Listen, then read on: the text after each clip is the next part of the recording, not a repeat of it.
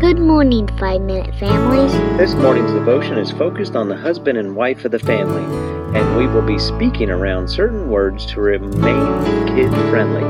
But the concept discussed is not for kids, so please note that you may want to listen to the next 5 minutes privately if your kiddos are extremely curious, or they are beginning to understand certain words but are not mature enough to deal with certain concepts. If you are hearing us on the radio and are wondering how to listen at another time, please know that you can hear the 5-Minute Family as a podcast on your favorite listening platform, including Amazon, Spotify, Player FM, and more. Today we conclude our series about biblical loves. Agape, phileo, and storge loves are all specifically used in the New Testament, but the Greek word eros, or romantic love, is not explicitly used.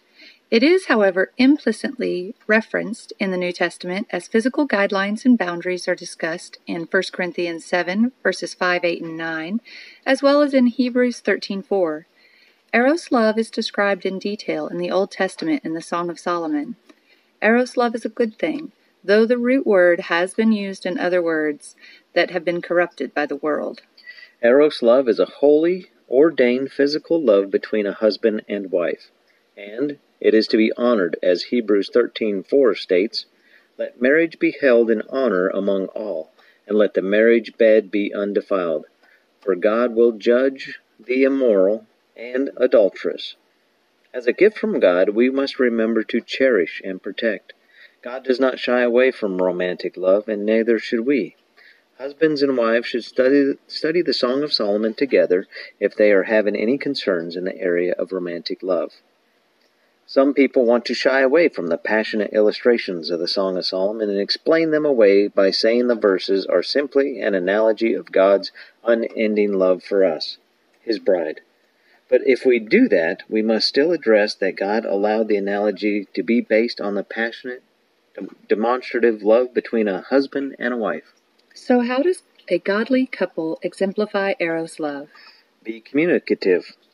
Sharing your thoughts, feelings, desires, and concerns is important to improve how you and your spouse experience Eros love.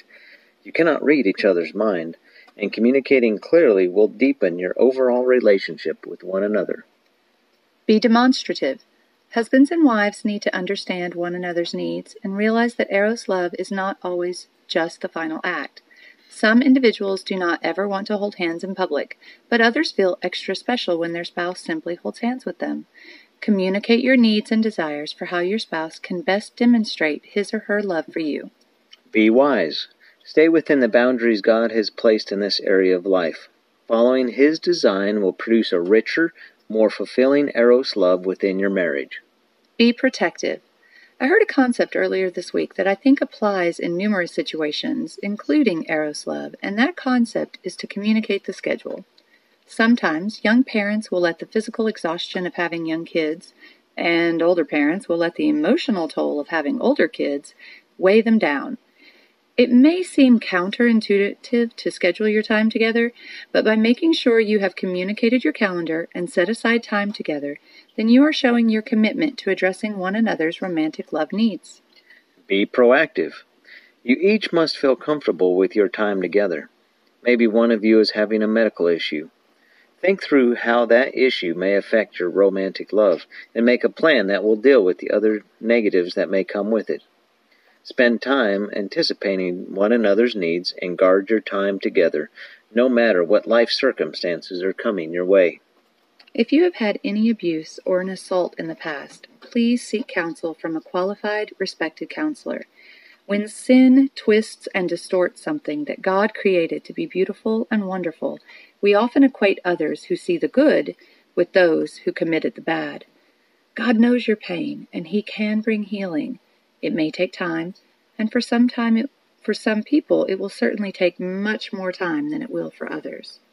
We do thank you for joining us in this series about the different kinds of love addressed in the Bible. May God reveal His love to you in an extraordinary way this week as you seek to glorify Him in all areas of loving each other. Be blessed.